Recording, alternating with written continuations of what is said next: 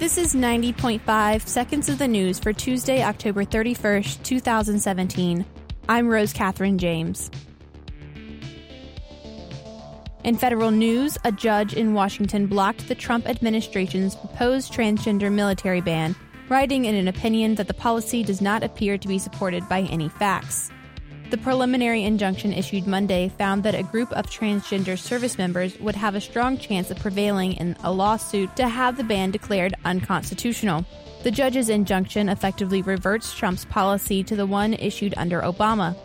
The Obama administration founded its policy after a Pentagon review found no basis to exclude transgender people from the military after examined medical care, military readiness, and other factors.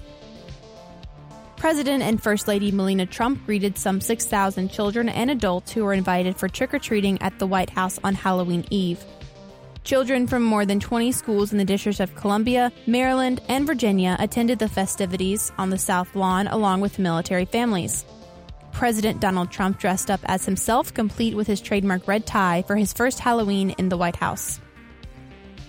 In local news, South Carolina women's soccer team earned its second straight regular season SEC title. According to Gamecocks Online, South Carolina is the fifth team in SEC history to win back-to-back SEC regular season titles. The feat hasn't been done since the 2013 and 2014 seasons, when Texas A&M won two straight SEC regular season titles.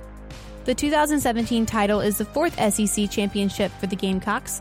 The Gamecocks will look to continue their winning in the postseason when they travel to Alabama for the SEC tournament today, October 31st. This has been 90.5 Seconds of the News. For more on any of these stories you just heard, you can check out the show notes or head over to thedailygamecock.com.